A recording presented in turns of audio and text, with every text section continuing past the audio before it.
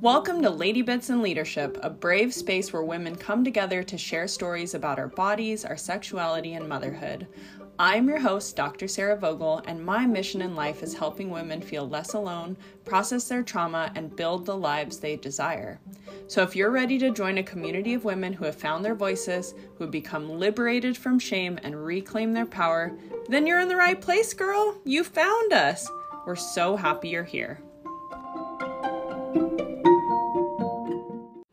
My friends, have you seen the Barbie movie yet? Oh my gosh, I saw it twice and I thought immediately, this has to be on my podcast. There's just no way that I can't address everything that I watched. So if you're excited to either watch the Barbie movie or you've watched it once or twice and you want to hear a couple of gals chatting it up about it and what we thought about it, then you're in the right place. This week's episode is with Miriam Diana. And she's a conscious dating coach and has worked for a long time in reproductive justice. And when I met her, would you believe it? We were naked, steaming our vaginas over a hot bowl of tea. I know. You're like, Sarah, enough of the vagina. No, it will never be enough. I will always talk about my vagina. I love her, and I love that other people love their vaginas. So we will talk about it together. This episode is not about the JJs and not about the coochie cooch, but I did want to say that it was a magical moment at the end of the world in the jungles of Puna, which for those who are not familiar with the island that I live on, it is out in the middle of nowhere. Strange things happen there, but also magical things happen, like a wonderful women's retreat that was hosted by my friend Lillian Love, who is also on this podcast. And when I got there, she was like, hey, everyone who's doing the yoni steam, make sure you grab your bowls. And I was like, dang it, my ADHD brain forgot my bowl. And Miriam was there, this cute, tiny Jewish woman. And she was like, hey girl, want another bowl? I bought 2 at Target. And I was like, Angel, where are you from? Why have you not been in my life? And she's like, girl, I'm in DC, Washington, DC, making things happen. And I was like, how the hell did you end up here in the middle of the ocean, in the middle of this island, in the middle of nowhere? She's like, it's a long story, but I'm here now. Let's steam our vajayjays. And I was like, all right, girl, let's do it. So after that, we were bonded for life, obviously, because when one steams a vagina next to another woman, you are innately bonded forever. And after that, we've just been loving on each other, admiring each other's work. And when the Barbie movie came out, she had posted on her Facebook it's not a negative or a positive review. It just was we got to talk about this. And I said, hey girl, come on the podcast. It's time. She also hosts a podcast called Sensitive Slut. So if you like what I'm doing, you're definitely going to love what she does. So without further ado, let's welcome to the podcast, Miriam Diana. But before we start this episode, I have to put a quick plug in for my girl, Kelsey Addison Villegas of Auto Books. Listen, if you're a business owner of a small or large business, you do not have time to be doing your own books. No one has time for QuickBooks, except for my girl, Kelsey. So if you want to be focused on building profits in your business rather than tooling over all this Excel spreadsheets and different queries of QuickBooks, then our girl is for you. You can find out more about Kelsey and her bookkeeping solutions at OTTOBOOKSLLC.com. That's OTTOBOOKSLLC.com. Oh, we got Miriam Diana on the podcast. Welcome, girlfriend. So much. I'm happy to be here. Oh my gosh. I had to reach out to you and ask you to come on Lady Bits and Leadership because we both saw Barbie and we both had a little bit different takes of it. Yours was a bit more critical. Mine was just like, I love it. I need to go back to the Barbie world. I need to see it a second time. Yeah, I may have gone into it with like such high expectations that brought me down a little bit. I loved Barbie growing up and I'm a feminist, and the patriarchal right like hates this movie so much. And I'm like, oh yeah, it's going to be like the perfect movie. Yeah, I didn't think it was the perfect movie, but I thought it was good, not great. Absolutely. I think someone had said, at least if it's not perfect, which it isn't, at least it got young women coming out of the theater like, what is patriarchy? I would love to see the stats on like people Googling what is patriarchy. So for those who are like, I still actually don't know what is patriarchy, do you have like a working definition that you use in your line of work, both as a conscious dating coach and in the other spheres that you work in? Oh, thank you so much. Yeah, well, in the movie, they do kind of say that patriarchy is when men hold the power.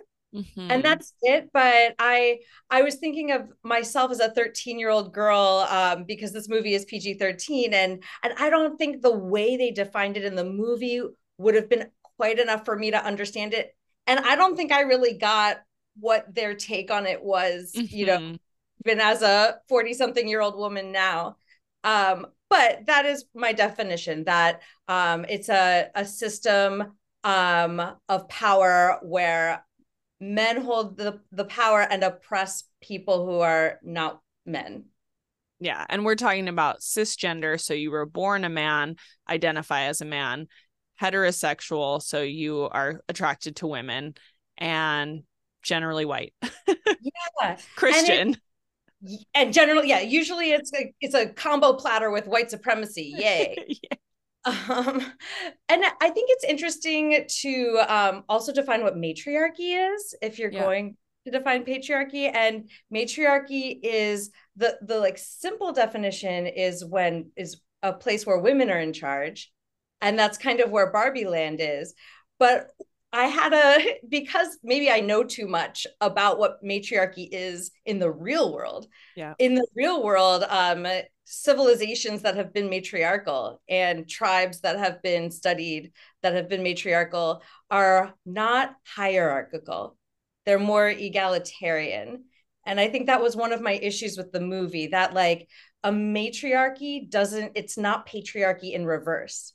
It's kind of a whole other thing where the women are respected more as the decision makers and are centered in the power, but they share it more in reality than men tend to do in a patriarchy. Totally. And just for those who are listening, there will be lots of spoilers. So if you have not yet seen Barbie movie and you want to see it and you don't want it spoiled, just hold off on listening to this podcast and then come back to us when you've seen it. Don't want to spoil anything. I don't think what we've said so far has spoiled anything, but I appreciate you pointing that out, because in Barbie Land, and we'll get into spoilers now, in Barbie Land, it's like the men, one, they ask the question, where do the men even sleep, right? Because you have like a community of Barbie dream houses, which my 13-year-old self, 10-year-old self was like, oh my gosh, like look at this come to life. And then at some point they're like, where do the Kens sleep? And Barbie's like, I don't know. So there's this sense of like, it is not egalitarian. It is the opposite of the real world in the movie. And it's opposite of the real world here, where Barbie runs all the Supreme Court. She's the president of the Barbie land. She holds every position of power. She does every job. Like literally, what do the Kens do? They don't even have jobs. They do beach. They do beach. That's what they do. So, and I appreciate you bringing it back to the idea of feminism. Well, at least for the way that I view feminism, the way that I view, if we're talking about equity, equality, I think oftentimes it gets convoluted in the sense that like women want to take all the power. There's this almost threatening of like, we cannot share the pie. But even for my doctorate research studying women in leadership, it is the way that women approach leading teams is very egalitarian in that it is not a hierarchical structure. They're not like, I'm the top, I'm the person that's in front of everyone telling them what to do. It's more a circular model where they're like, what can we as a collective do together to move this organization forward? And I think that's a beautiful thing. Yeah, it would have been so cool if the movie got to that. And I understand that the movie's trying to be simple, and it Totally. and like you said at the beginning, like it's just freaking rad that a mainstream movie has the word patriarchy at all. So yeah, and gynecologist. And bookend with gynecologist. Absolutely. It brings about questions of patriarchy somewhat, but not really. And this existential crisis that Barbie goes through of when her designer, when her person, played by America Ferrera, I think her name's Gloria in the movie, starts to struggle herself with like her daughter is around 13. She is obviously a huge feminist, very just walking around in a very kind of angry way. And she's finding a disconnect with her daughter. So she turns to Barbie to process those emotions. So she creates existential crisis Barbie. What else? Yes. Cellulite Barbie. Yes. Okay, not flatfoot Barbie, but what else? Those are the ones that I There was the remember. three. It was definitely like irreprehensible thoughts of death or thoughts Yes. of death Barbie, cellulite Barbie, and one more Barbie. And so that's where we see it represented in the real world, where the space-time continuum is broken, as ugly Barbie says, or as weird Barbie says, played by Like Kate a McKinnon. Back to the Future reference, I think. Oh, was it? You know, there was some references in there, like the whole dance scene between the Kens. Yes. That was That's that. like old school, like Gene Kelly and kind of Bob Fosse stuff. And the very opening scene was the Space Odyssey 3000, 2000. Oh, okay, yeah, where you have the you have the small dolls, and then they introduce this enormous Barbie who changes the world. That before women only played with baby dolls, so they had to be mothers. And then you had Barbie, who was a representation of the idealized or the stereotypical woman. And so we'll get into Barbie and body image, because I think that's Oh yeah. something that they tried to tackle too. Yes. And But it was an allusion to 2001 A Space Odyssey. That was thank the you. Yeah, so throughout the movie there are these little Easter eggs. It just kind of nods to other, I'm sure, movies that Greta Gerwig, the director, either loved, respected, or just kind of speaking to, I felt like it spoke to a very millennial audience. I don't know. I mean, I know you're in your 40s, I'm in my mid 30s. I felt like the music, like the music that Ken plays on the guitar, said Yeah. I don't know what had ever been good enough. I'm like, oh my God, I haven't heard this song for a long time. Yeah. Who did you think they were speaking to? What age group? Okay. I definitely felt called out when America Ferrera was and Barbie was singing to the what are they called? The two women who sing Closer to Fine. I saw them in live in concert in the early 2000s. They're very Lilith Fair. What are they? That's the song that they're Girls. singing on the way out of Barbie Land, and the way into Barbie Land is they sing an Indigo Girl song. Yes. Yes. So I felt like that was like very much my generation. So but I didn't quite identify with the America Ferrera character, Mm-hmm. possibly because I'm not a mother, and but I also I have children in my life, and I've worked with children, so um there were some things where I just kind of felt like, oh, these characters are a little flat, and maybe they needed to be flat in order to move the storyline along. But I really wanted to connect with that character because I've had existential dread. I've thought about death since I was a little girl, but the way they handled those like her shadow wasn't in a way that felt real to me. It definitely, I think flat is a really good way to put it.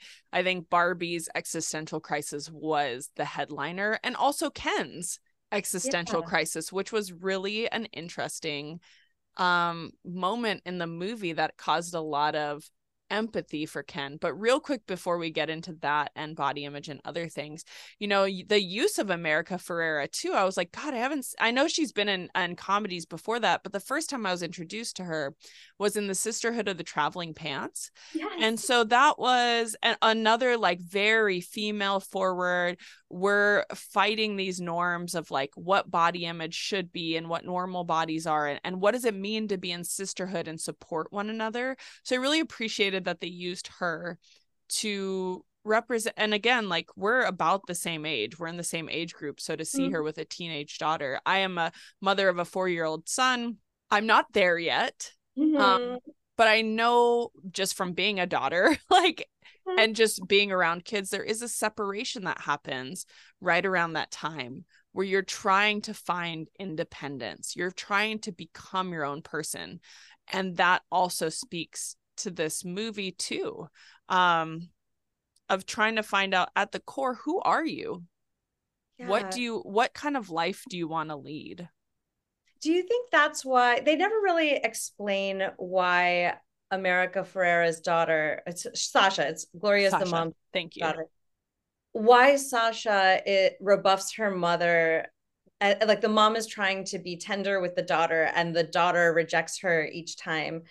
Like you kind of guess that the daughter's just trying to be more adult and doesn't want to be babied, but it seems so sharp and so persistent that it seems like, is there something in the daughter that needs to be heard? And Such a then great question. yeah. You know, for me, the way that I read that, at first I thought Gloria was a single mother.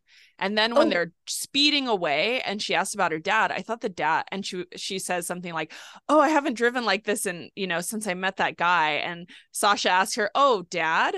And she goes, "Uh-huh. Yeah, dad." And I thought he had maybe passed away, and that's where a lot of her ire and her anger was coming from. And then you see that her dad is still alive and well on Duolingo trying to figure out how to speak Spanish, which I thought was really cute. I thought the same thing. I thought Mhm. I was like, oh, the dad died. I really thought that. So I Yeah. think with if it wasn't going to be that, I think it begs the question of why. Because like America Ferrera's seems like a very loving, supportive mother. So why is her daughter so angry? And all that I'm thinking of right now is the fact that around that age group, around 13, a young woman's confidence drops 30% lower than a guy at her same age. And it doesn't actually catch up to the level of confidence of a man until she's in about her 40s and 50s. That's an entire career's where when you think about from like a earning standpoint, from a career trajectory standpoint, from just an overall holistic life standpoint, to constantly be a lower level of confidence, it begs the question of why, right? And I think that goes back to the patriarchy too. Right around 13 is when we have menstruation. What are the messages that we hear around menstruation? Our bodies are changing. What do we hear about our bodies? And again, like going back to the Barbie perfectionism, when we have models of perfect, quote unquote, bodies and what a woman should look like, as Sasha says in her scathing retort to Barbie when she comes up to her in the Lunchroom or lunchroom, patio. her friends go to her, they're like, "Ooh," they're like, "Take her down, Sasha, get her, Sasha." And she was ready. I think her anger to me is not necessarily at her mother, but about this awakening of like, why is the world like this where we're constantly being put down even from a young age of 13? She is more educated, it seems like, on the systems of power that exist, and she thinks it's bullshit. She has all the words for it. She has the words that I have as a 35-year-old, but in a 13-year-old, which I don't know if that's a realistic portrayal or not. Yeah, I think maybe some kids have that, but it would depend on their parents, I think. Um, Yeah. yeah, that was so poignant for me, but also still superficial in a way. Like Sasha calls Barbie a fascist. I And don't know where that came from. yeah, so I'm like, okay, I know that's kind of like a thing that's kind of funny to say sometimes, like someone in authority or someone who's like trying to do something that I don't like, I might just call them a fascist, and that's just kind of a funny thing to say. But I don't think the writers, well, I it seems like Sasha's like really saying it and really trying to mean it. And right before that, she's kind of hinting at some things about like capitalism and Mattel and and power, but it's not that connected. And and that was like one of the big problems I had with the movie, is that it didn't connect things enough for me as a well-educated adult in terms of like the education about systems of oppression and society. And then if I was younger, I think I would be even more confused. Absolutely. I think to even say the word fascist, I was like, my initial reaction was like, well, one, that seems a little weird. It doesn't seem very connected. I mean, when you talk, I just looked up the word fascism because I'm like, it seems like the anger from, say, the right conservative movements, folks that don't like Barbie, think that it's anti-man, think that it's, I would say a lot of it's around anti-man. Fascist is something that I feel like can often be used by the left to say like the right is fascist. And I think there are actual real reasons why people use the word fascism when we're talking about leaders like Donald Trump or potential, or like Governor DeSantis or Ted Cruz or some of these other folks that have really actually taken away people's rights, really actually are promoting white nationalism, really are actually making very serious problems and in law, in society in general now, that's very reminiscent of Hitler, which is often used for, when we're talking about fascism. So to just throw it out there like, Barbie, you're a fascist, I'm like, what? That doesn't make sense to me. Yeah. Yeah. Like I thought, are they just trying to make Sasha sound like a lefty? Like what the right thinks lefties sound like someone who's like a Yes. little pipsqueak who's whining and using like hefty words against something that's really not a threat, when really a fascist is such a threat. And is very real today. And so Yeah. and I think that that's something where that's one example of the movie. I could see why folks who are already have an ideal of what a liberal is, what someone of a liberal mindset would be, someone who calls himself, say, a Democrat, if we're going to talk about political parties, how they would be like, see, they're pandering to the left, And I didn't like that. And it happened a couple times during the movie when I really believe that this could have, a lot of good points being made. But when it's simplified like this, it does fall flat, and it actually could be used against the points that they're trying to make. Yeah, yeah. And the word you used, simplified, it was like certain things were simplified, but then other things, it was like more complicated, but also glossed over. So it's like if they were trying to give like a feminism 101, like it just seemed like disjointed. They didn't connect the dots. Some things were like there was a lot of detail, and then some things there weren't. So it just kind of left me feeling like the message was muddled. Mm-hmm. And I think that's what attracted me most to want you to come on the podcast and for us to talk on your podcast as well, is that you didn't have like, you weren't just like, I'm all in on the Barbie movie. And I love that, because when I talk to my husband about it, who has not seen it, by the way, and I'm like, babe, when this comes out streaming, like we are going to watch, I'm going to watch it a third time, and I want to watch it with him because he's a very open-minded guy. But he definitely falls into the category of like, generally white or white presenting heterosexual man, and I'd like to see his opinion. I'd like to see what he thought about it, what he thought about the representation of men, what he thought about the representation of patriarchy. But he was like, do you think the Barbie movie is just like an okay movie that had a really good marketing team? Because like even to today, when you Google Barbie, Google has these sparkles that come up, these like pink sparkles. I mean, they infiltrated even Google, and like you see a ton. I mean, my entire Instagram explore page is all pink. It's all pink. When I went to the movies, I knew immediately who was going to Barbie because everyone was wearing pink. So like marketing team, like shout out to them. They infiltrated so many different businesses, so many different spaces. And so when he asked me that question, is it just an okay movie that had a good marketing team? I wanted to ask you about that. What do you think? I think that's so right. Like, I think there was so much marketing for the movie. And then, like, the right is like so, like, up in arms about this that I was like, oh, this must be like an epic feminist masterpiece, as well as like a love story that's going to, like, like make my heart sing, as well as like a beautiful, like, feat of design. And Mm-hmm. it was just like, oh, no, it was a good movie. It had a message, and I loved watching it, but I didn't think it didn't transform me in any way. Mm-hmm. It certainly didn't transform me, but I do like they plant like that they planted seeds. I think that the Barbie movie planted some seeds for young women to look up terms, you know? And like ask their mom about it after, or Mm-hmm. ask whoever after. Ask another person. Yeah, absolutely.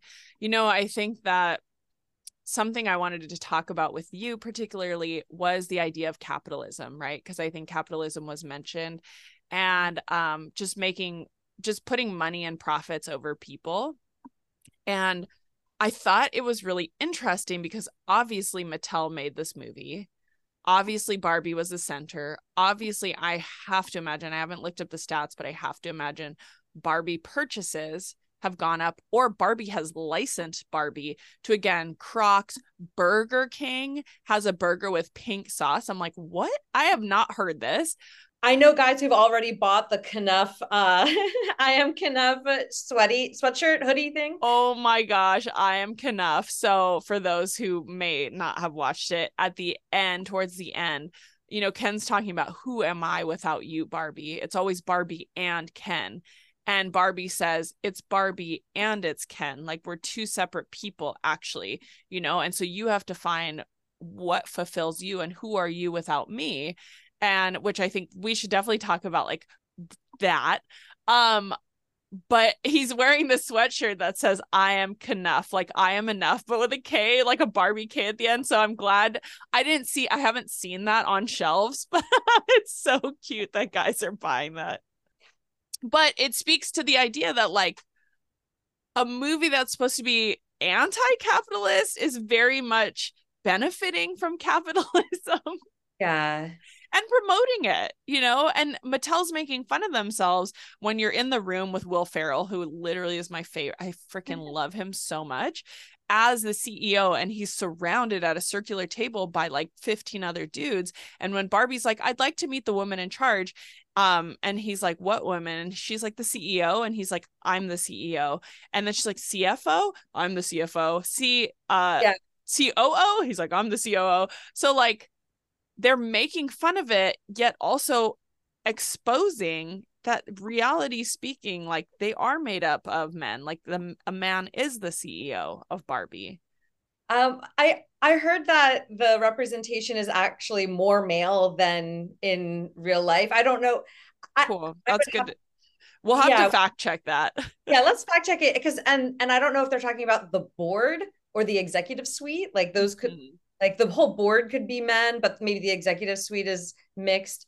But my sense is that it would probably be as mixed gender as at the end when the Barbies are like, okay, now we're gonna give Kens more power in Barbie Land. We're gonna give them as much power as women have in the real world.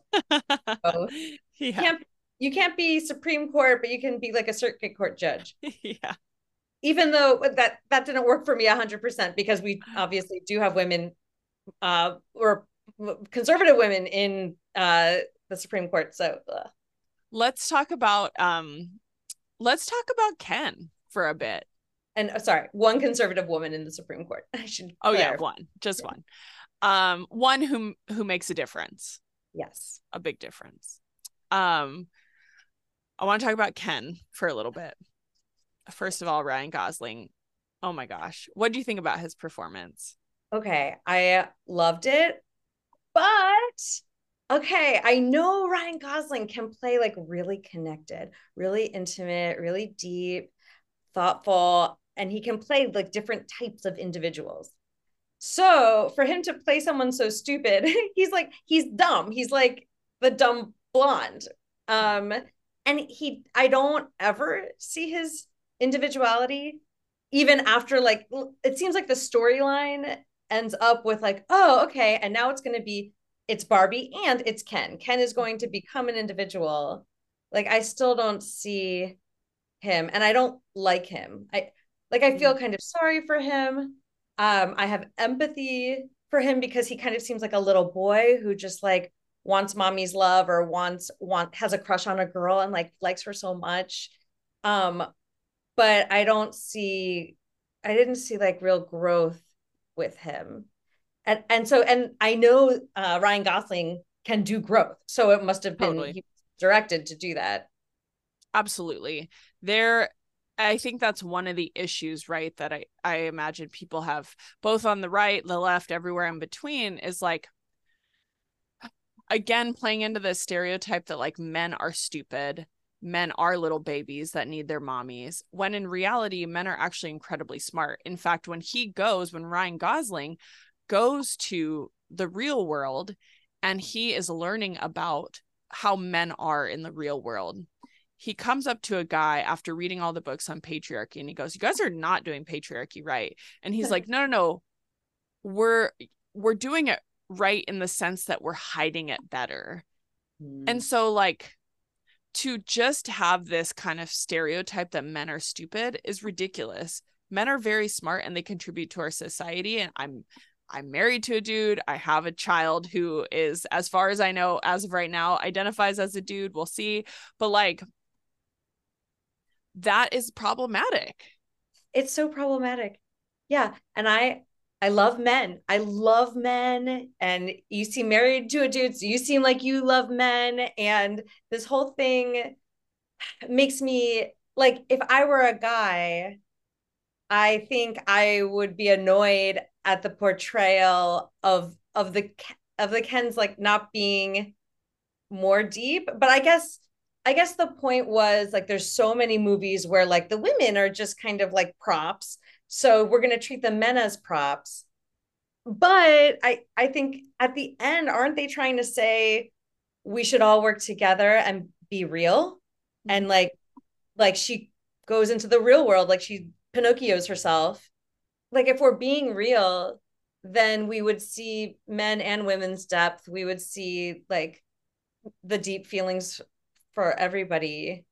So yeah, that's why it got muddled for me. Yeah, and I think that absolutely they're trying to bring light to the fact that women have always been props, that they can be kind of thrown away at any point, they can be killed at any point, they can, like if we want to get dark, like they can be raped at any point, aka like Game of Thrones, where they're just like, it just is what it is. It's just violence against them. It's just like they are not the central characters. So I get that, right? And I think in some regards, when I think of myself as a feminist, sometimes I'm like, fuck guys, burn it all down. It's our time. Like we get to shine.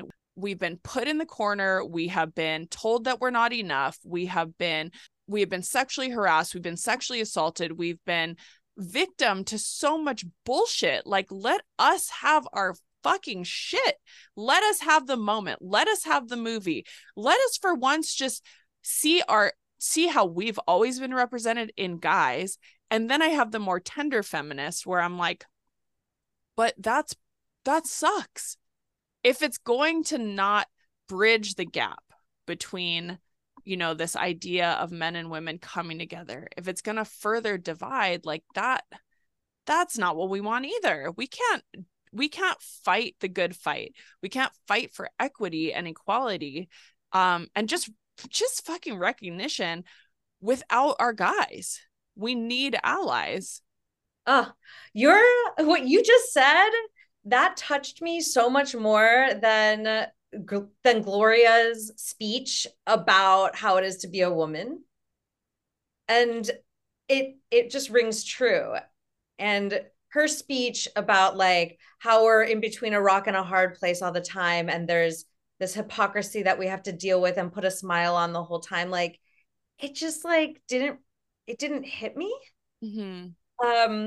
But yes, what you said does ring true. And like okay, you tell me if I've got this right. From what I know about the feminist movement, like women's lib from the 60s and 70s, is that men and other allies, trans women, wanted to be part of this women's lib movement. And they all said patriarchy is bad for all of us.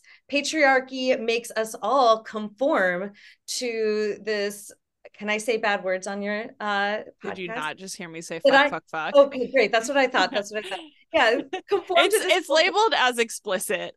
So, and anyone who even listens to me just already knows that there's going to be an F-bomb dropped if not multiple times. Because, and I'll just say this real quick for those who have not heard it, because so often we are told to tamper our language, And podcasts are a space where you get to fully embody who you are. You get to fully be who you are. You get to hear a woman who is a professional be vulgar and talk about shit that's often labeled as vulgar, including swearing, you know? And so it's important to me that you just speak openly and the way that you would with friends. I love that. That's why I loved Broad City. Did you watch Broad City? Just a couple of Jews talking about another couple of Jews.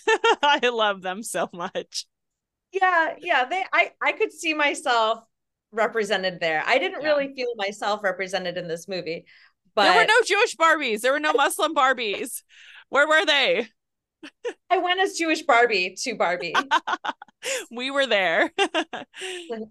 I think Bar Mitzvah Barbie is going to be Halloween. But. That would be fantastic. But sorry, I totally cut you off and went in a different tangent. So talk to me about where we were. Women's lib, Yes. 60s and 70s.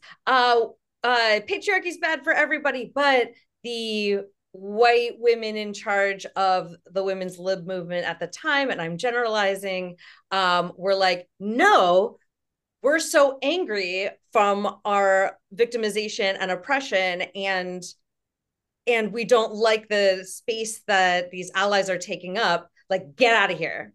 Mm-hmm. We don't want you. Step back. It's our time. But then that enabled women to redefine their role in society. We're not just going to be the homemaker. We're going to have jobs like Barbie. But then it left men in the dust in terms of not being able to redefine their role. Like, don't they want to redefine their role outside of patriarchy and be able to express their feelings and find their own individual, find themselves and have an individual journey? I don't know. So this is, I mean, masculinity is brought up. And right now I'm developing curriculum for male athletes for colleges and universities regarding sexual violence prevention and just sex education in general. Because anytime I do this type of presentation about consent, about sex, about even the orgasm gap, it's always women. It's always women. Men just don't self-select. And so there's a different way, you know, when we're talking about connecting with men, there is a different way to connect with men. And to completely leave them out, to say we don't need you, it does bring up these questions of like, well, then who, I want to be in partnership, and I'm talking about heterosexual couples, like I want to be in partnership with you, but if you are liberated and doing all this stuff, like what do you need from me? What can I offer to you? Right? And then knowing full well that guys are not taught and not allowed to show this kind of vulnerability and emotion, or else they're, you know, called gay, people are using homosexuality as like a insult to them, or they're a pussy, you know, using our vaginas as saying like they're weaker. So like, and this stuff still very much happens today. This is not a relic of the past.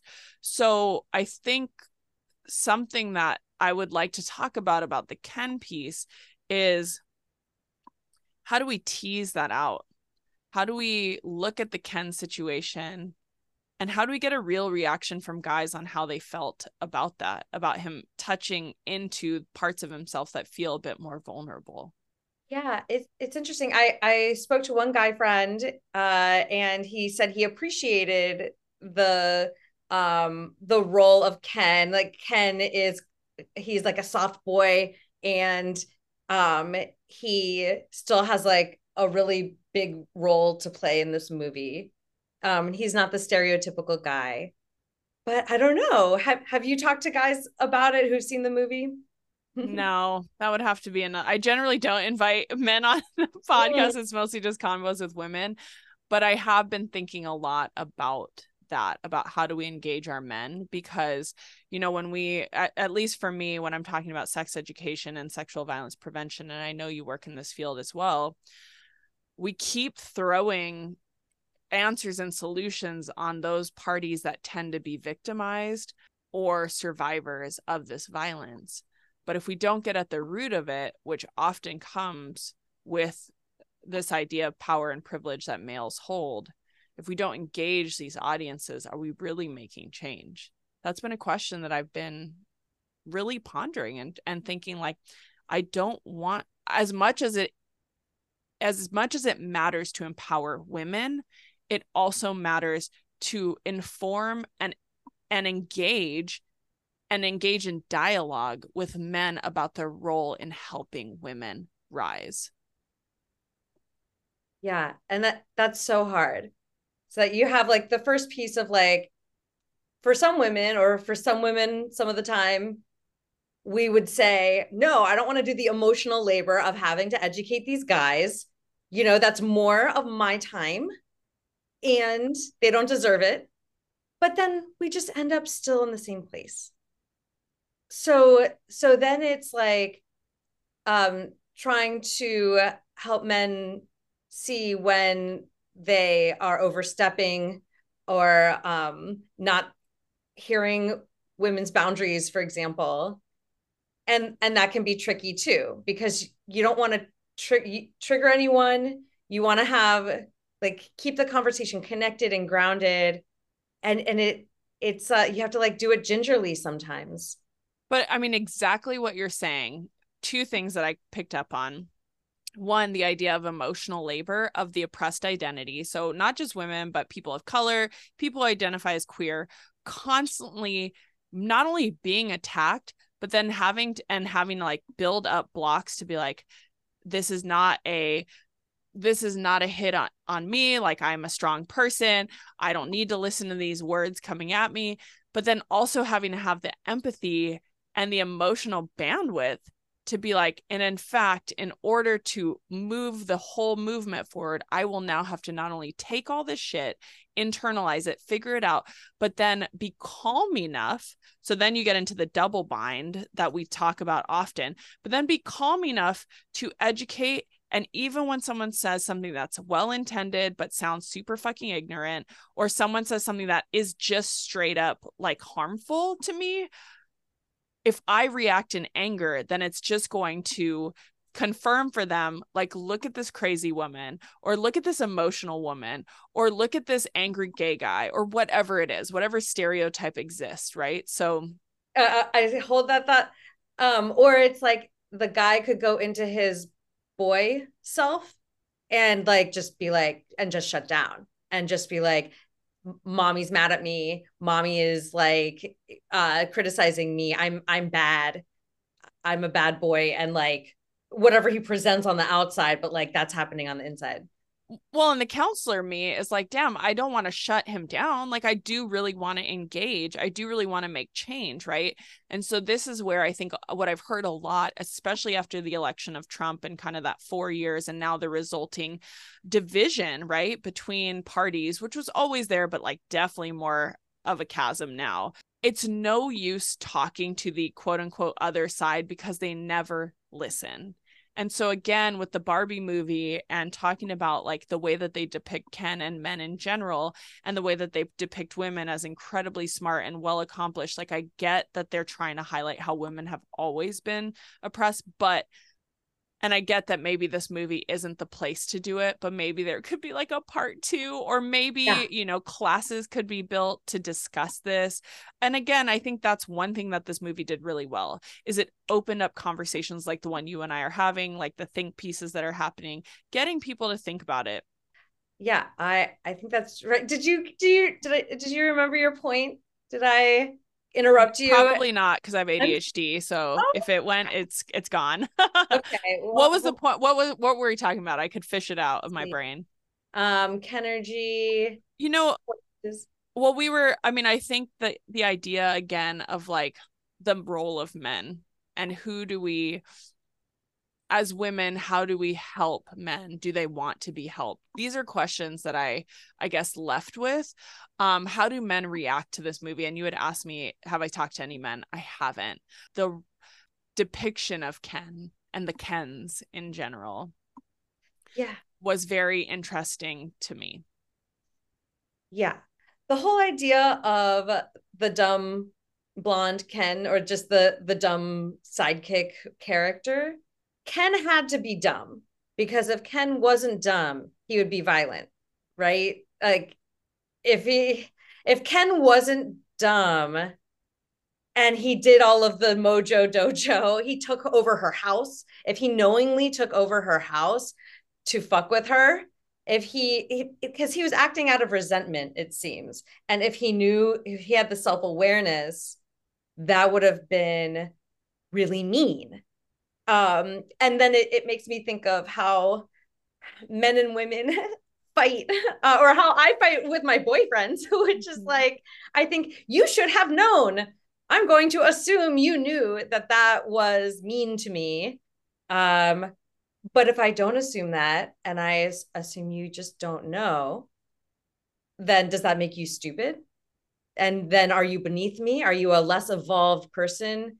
Are are men like stunted growth wise? Or is it just that we're different? And this is where I am right now. We have been raised differently because of our society, and there's different things going on chemically as well. But like all is not lost. Wow. You just broke my brain. You blew my mind, because that was something that I'm glad you're bringing it up, because when we're first kind of introduced to Ken and he is not getting the attention that he wants from Barbie, it seems sinister at first. And the fact is, yeah, I mean, when you assume that he's an idiot, it's like, oh, poor Ken. But the reality again is like, we know, like in the world that we live in now, how many women are subjected to violence from men. And when we talk about domestic and dating violence, we're talking about everything from emotional violence, and this idea that I don't want you to hang out with your friends. You're not giving me enough, gaslighting them to think that they're the problem, when in reality, maybe this particular man, I'm not saying all men in general, but this particular man is not emotionally developed in a way that is healthy, right? He's not quite there yet. He's not thinking about things outside of himself. And so when I first was introduced, my spidey senses working in the field of addressing sexual and relationship violence was like, ooh, this doesn't feel good, because his sinister look, the way that he's so jealous by Simon Liu's portrayal of Ken, of like, she's talking to Ken, why are you talking to him? He's my friend. This is stuff that we see snowball and roll into more coercive control, more physical violence that can very well end in actual serious harm or death for women. Yeah, and that like sinisterness was just always like a step and a half away. Yeah. Like, and maybe that's part of the reason why the movie didn't work for me, because like they're not going to this obvious place that feels real to me, but they're touching on it. They're hinting at it, but I don't they needed to have nuance. I think they just needed to dance that dance a little better. They needed to finesse it a little more for me to have loved this movie. Yeah, I think it's interesting that there's so much social commentary on gender roles, on the role of Barbie, on capitalism, on what is perfection, body image, on representation. I mean, how many Barbies got to be represented? Really, not all Kens, actually. I didn't see any fatter Kens. I mean, Oh, I saw like a thicker Ken, but not super thick. They were touching on all these topics. But in reality, was this just a fantasy movie? Was this just us like in a Barbie world, like being able to relive our millennial Gen X selves, like what yeah. with like splashes of newness, splashes of like, by way of Sasha, the young girl, and her friends. Like, was it just a fantasy with a little bit of social commentary, or was it social commentary with a little bit of fantasy? Yes. And your idea concept of splashing, it was just like, yeah, splash of commentary, splash of nostalgia, splash of like new buzzwords, splash of uh feminist theory. Yeah, it was just like a lot of splashiness. Yeah, I think to your point of when you had first posted about it, there just wasn't a lot of connection.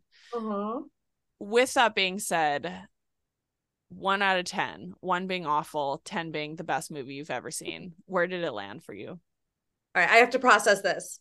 Okay, because I keep comparing it to the Marvel movie of Wonder Woman, the Wonder Woman movie. Oh, And okay. I thought that was so dumb, even though I love Wonder Woman and like I like dressing up as Wonder Woman. I have like nostalgia for Wonder Woman. There was feminism in that movie for sure. They were like, they had developed characters. So I would say that was like a 4 for me. Which So one? the Marvel movie Wonder Woman. Okay. I thought it was dumb. And then I would say the Barbie movie is like a 7.5. Okay. Better than Wonder Woman. I don't really remember Wonder Woman outside of the beginning when they're doing the racing in the Amazonian world. Oh yeah, that I was the also best have part. been called Amazon a Oh, lot. I'm almost 6 feet tall and like 220 pounds. So I'm a large person, a large woman. Let's say I'm above average of height and weight. And it's something that I've always been called because I've always been a lot taller than men, women, and I didn't know where that came from until the Wonder Woman movie. And I was like, oh, there's a whole like maybe Greek mythology or Roman Amazonia. Roman mythology, something like that. Yeah, so I just didn't know. So that opened my eyes to that, these strong, big, powerful women. Huh. But the rest of the movie, I'm like, I don't know. Yeah. Yeah.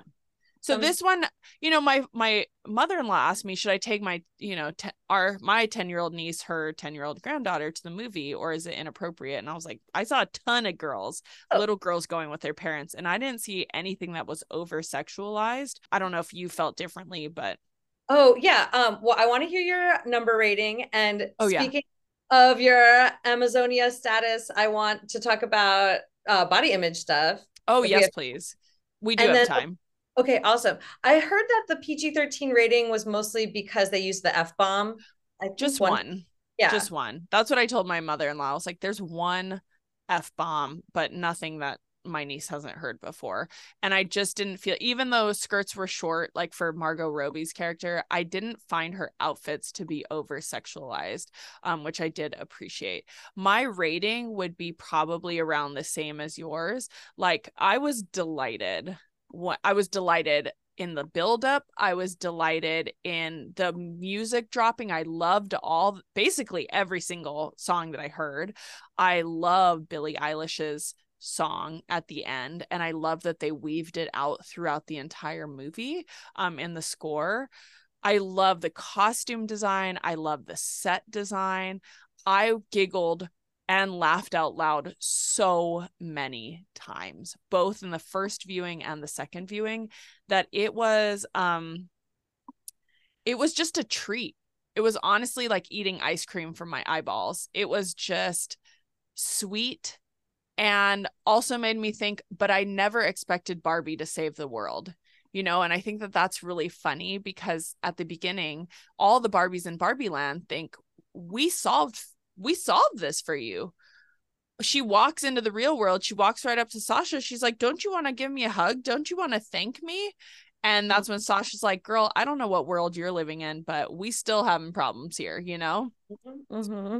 So I would say it's an 8 for me because I didn't go in believing that it would solve problems, and it Mm-hmm. gave me exactly what I was expecting, which was a joyous, like sparkly Barbie filled time.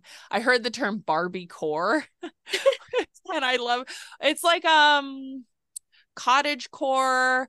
Oh, It's right. it's like a Like the there's canon the of a canon of, so like, yeah, like if you think of cottage core, there's like lots of lace and doilies and soft colors, and Barbie core is like all sparkle, all glitter, all pink, all neon colors, all just bright and fun. And so a lot of the things that are being designed, like the Crocs, are going to be bright pink, or like Alex and Annie bracelets all have, gold and pink. Okay, I know we're getting towards the end of the pod, but let's talk about some body image stuff because, well, you go first. What do you think? What did you well, think about that? the message was mixed because um you have this the main Barbie character, Roby, what's her name? Margot Robbie. Roby. has a perfect body. And then she freaks out about cellulite. And like as someone who has cellulite, I'm like, well, I've learned to love my cellulite. And but okay, fine. We're talking about cellulite. It's like a mainstream thing to complain about. But and then at the end, when Margot Robbie is like crying that she's not pretty, that part almost would have been poignant for me, like because in our society every woman has been taught that her appearance matters a lot, and even if you get it perfectly, the standard for beauty in our patriarchy is so at the same time sticky and slippery that like you'll get it wrong. Even if you're someone like Margot Robbie, you'll get it wrong. And I remember in the like early 2000s, Carmen Electra getting interviewed on a night show about how she didn't think that she was attractive enough and how she has criticisms about her looks. And I was like, wow, if even this woman feels that way sometimes, then we all must. So then for that moment, it's like almost going to be like a deep meaning. But then we have the voiceover. Helen Mirren. Yes. And she's like, note to producers, like this actress is too pretty to say she's not pretty, basically. And it's like, oh, you just undermined what would have like made the movie for me. And I think that they tried to, so Greta Gerwig, the director, apparently got a lot of pushback to not have the scene where Barbie goes into the real world and she's trying to find her person. She goes deeply into herself and she's finding who she thinks is her person in her mind. She opens her eyes, she has a single tear fall down, and then she turns to the right and she sees this older woman sitting at the bus stop reading a paper. And that woman turns to her and they catch eyes and they have this powerful moment. And she says, "You're so beautiful." And the woman says, "I know it." And it's just they both smile and have this sweet little moment. And when I was reading about that moment and why it was so important, folks had pointed out Barbie's never seen an old Barbie. There was no elderly Barbie. There was, as much as they tried to do representation with skin color, with different ethnicities and somewhat size, but very rarely, like there's no possible way to get every single person represented. They even had a Barbie in a wheelchair, so they tried. And at least they did that, which a lot of movies don't. However, all the main character Barbies were taut and fit and pretty and still fell into that, right? All this, they're still perfectly shaved. They don't have stretch marks as far as we can see. I didn't see any like really short Barbies. Yeah. As a shorty. Yeah, you're very tiny. I know you're very, very petite. They didn't have I'm trying to think if they had a mid-size Barbie. So there's still work to be done, right? And it's not all on Barbie. It's not. Yeah. Like now that we live in a world where sizes are going up, right? So like, and we have petite, I guess, quote unquote, regular, and then plus size, which I'm sure people have issues with that as well. At least there's clothes that fit lots of different bodies, but it still is an idealized fantasy world. And again, with the Kens, I didn't see any other than Alan. Alan was not a super muscular character, which he doesn't ever, I can't remember his name. He doesn't. Michael Cera. He's the cutest, but he's cute and not hot, Yeah. And so all the Kens were relatively hot. He can be sexy, like not in this movie, but like he can get it sometimes. Yeah, no, I think that's the thing, right? Is like sexiness, attractiveness for men gets to be personality. Like how often do we see shows where like a fit, taut, gorgeous Sofia Vergara is with a kind of schlumpy white dude who gets to have a gut? That trope is everywhere. It's everywhere. Dad bods are cool, but mom bods, you better tighten that shit up. I don't know. I mean, that is just something that I think we're continuing to debate on. There's going to continue to be debates on like what representation looks like for different bodies, what representation, debates about fatness and large bodied folks and health that often gets, put together, which is a fallacy. Like, I am definitely 40 pounds technically overweight, but I still work out all the time and still am very healthy by all measures. So I don't know with the Barbie and body image. I think there was still some work to be done. Yeah. I agree. And I want to go into Alan, but I know we're coming up close on time. Let's go into Alan. Okay. I have time if you have time. I have time. Okay. Great. Okay. So I guess Alan's supposed to be like the beta male to like use like pickup artist PUA terms. Wait, I don't know what PUA or pickup artist is. Oh, okay. So pickup artist, this guy Neil Strauss, who wrote this book. It's this like black book of like how to get women into bed, basically. And Oh, yes, yeah. So he and other men looked at dating like sales and looked at women like a product that, or looked at women like a client. So you were trying to make a sell to the client. You were trying to sell yourself as a man to these women, and they would use manipulative tactics. For example, negging. Have you heard of negging? no. Oh my gosh, this is all new to me. What is Oh my negging? God. Okay. So negging is when you give a woman a compliment, but it's like a backhanded compliment. And the purpose is to make her feel on unsteady ground around you. And the purpose of that is to get her to try to impress you and try to get her to people please to you. And so it really plays on like women's socialized fawning trauma response. Yeah. So a common neg is like, you look really good for your age. Yeah, for a big girl, you're really pretty. Yeah. And then for me, like, oh, you're like short like an elf, but you're hot. I just recently went on a date and I was like eating all the fries. They were really good. They were truffle fries. And the guy Yeah. was like, I was like, oh, sorry, I'm eating all the fries. And the guy was like, oh, you need to gain weight. And I have an eating disorder. And it's like, I really don't need to hear any comments on my weight at all, ever. So that was a So, tangent. okay, so to go back to beta, is that a word that they used? Yes. Yes. So like in these circles, these tactics to try to get to ensnare a woman, it's trying to turn beta males into alpha males. I feel like there's another phenomenon that's happening and that we've seen it in like mass shootings as well, with the same idea, that men, this predatory behavior, this idea, again, it's objectifying women. And anytime a woman is an object and not a human with feelings, a family, emotions, just general consciousness, you can do what you want to her because she's an object. She's there for you. Which again plays into this idea of patriarchal norms, which is the man is the alpha, the man is the provider, and the woman just is here as support, or the woman is just here to make sure that that he's happy and moves forward with what he wants to do, who he is, how does he accomplish and realize his fullest potential.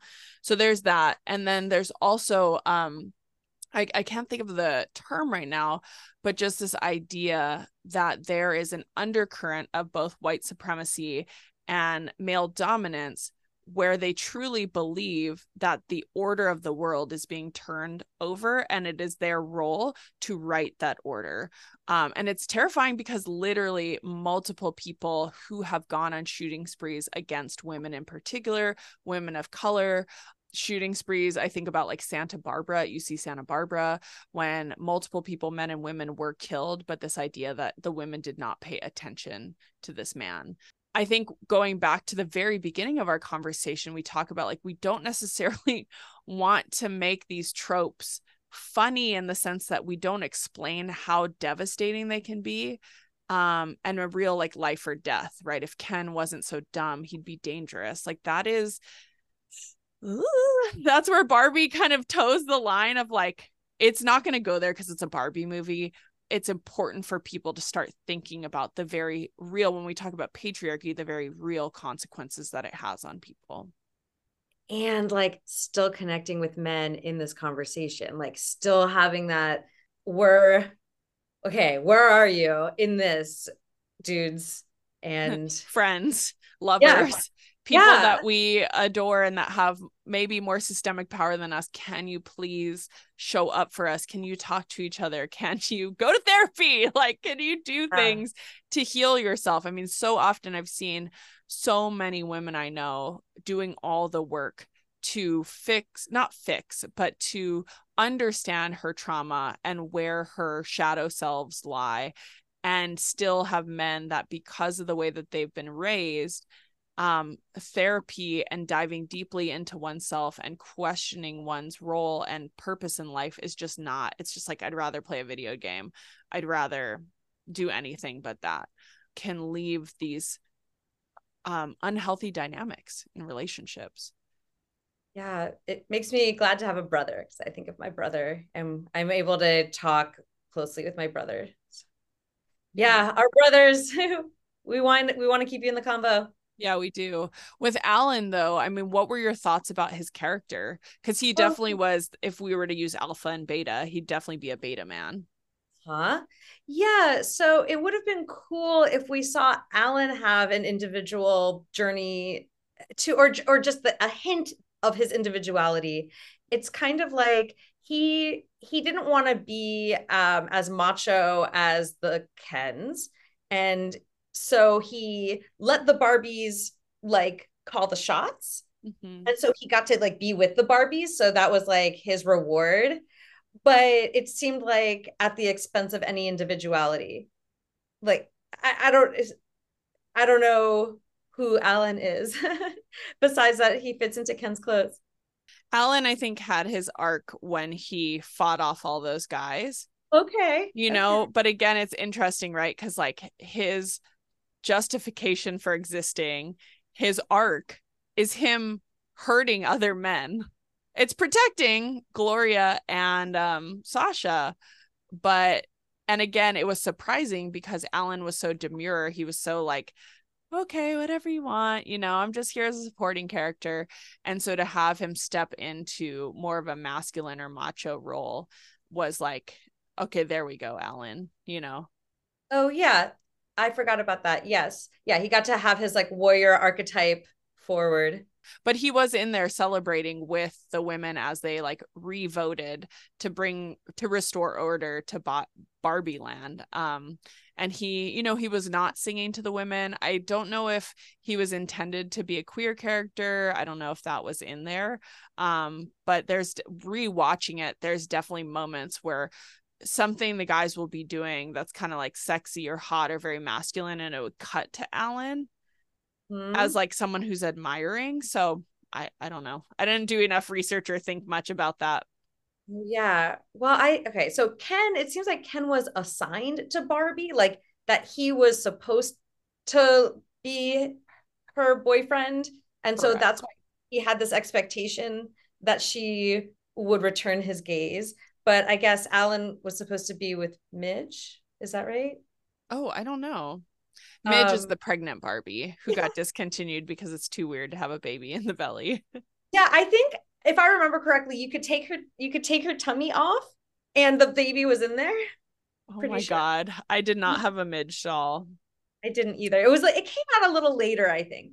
It was introduced as Ken's best friend, which is interesting because okay, so I'm reading about Barbie. Alan was named after the son-in-law of Mattel's co-founder Ruth Handler. The first Alan doll was released in 64. He was marketed as Ken's buddy who could also fit into Ken's clothes. Wait, Midge came out in the 60s, so never He mind. was marrying Barbie's friend Midge. Yeah. So that's what it says. That's so funny, but they never in the movie get put together. Yeah, it's the Alan character was really interesting, but and obviously Michael Cera slayed it. Like he did such an amazing Alan for that character. Casting. What are some final thoughts? Anything else that you feel like we have not covered as we kind of come to the close? Well, I think I want to go back to the like redefining men's role. And like, if we want to make this society safe for everybody, how can we support everyone having their own individual journey and saying what they want to reject from patriarchy and what they want to embrace about their individuality and our collectiveness. Like, yeah, I think what I said about this movie was missing connection for me. It was missing connection between the characters and missing connecting the dots between the messages. So I'd also want, it'd be great if it was packaged in like a sparkly pink bow. I'd be fine with that. But it would be ideal if it could tell me something real about having a community. Yeah, I think the idea of community is really interesting to close on because one of the quotes that stood out to me was when Barbie went into that room in the real world and she met what we later learn is Ruth Handler, the creator of Barbie. It's like they say it's the ghost that hangs out on the 17th floor, and it's the ghost of Ruth Handler, who's the inventor of Barbie. And Rhea in that, Perlman. what's that? Rhea Perlman. Oh yeah, she was awesome in that role. She was awesome. And she says, you know, humans all have the same ending, but ideas live on forever. And I think that the idea of how can we work together? How can we move forward in a world where equality is the norm is really where they were trying to go with this movie, and also addressing each person's individualistic journey into who they are, which I think the United States focuses so much on the individuals, so much. And when we go outside of the United States, there is much more focus on the collective, right? We see that in Eastern countries. We see that in indigenous countries and cultures. Everyone needs to work together if our societies are to flourish and thrive. If we are to realize who we are on a very like spiritual, on a very like, here's our highest self level.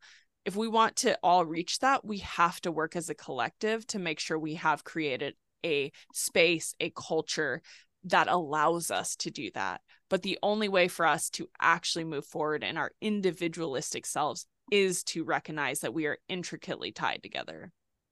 Oh my gosh, thank you. You just helped me connect a couple dots. Yeah. I when Rhea Perlman said that, I was like, wait, it's dumb to say that ideas stay alive but people die because she's becoming human. So we're saying she as the doll could have survived, but then she's becoming human, so she's going to die. And now she's definitely going to have existential angst. What about that? So it's like, okay, well, maybe Barbara is going to die. But Barbie, the concept of having a community and an individual journey. Barbara. I know she ends at the gynecologist's office. What do you think about that?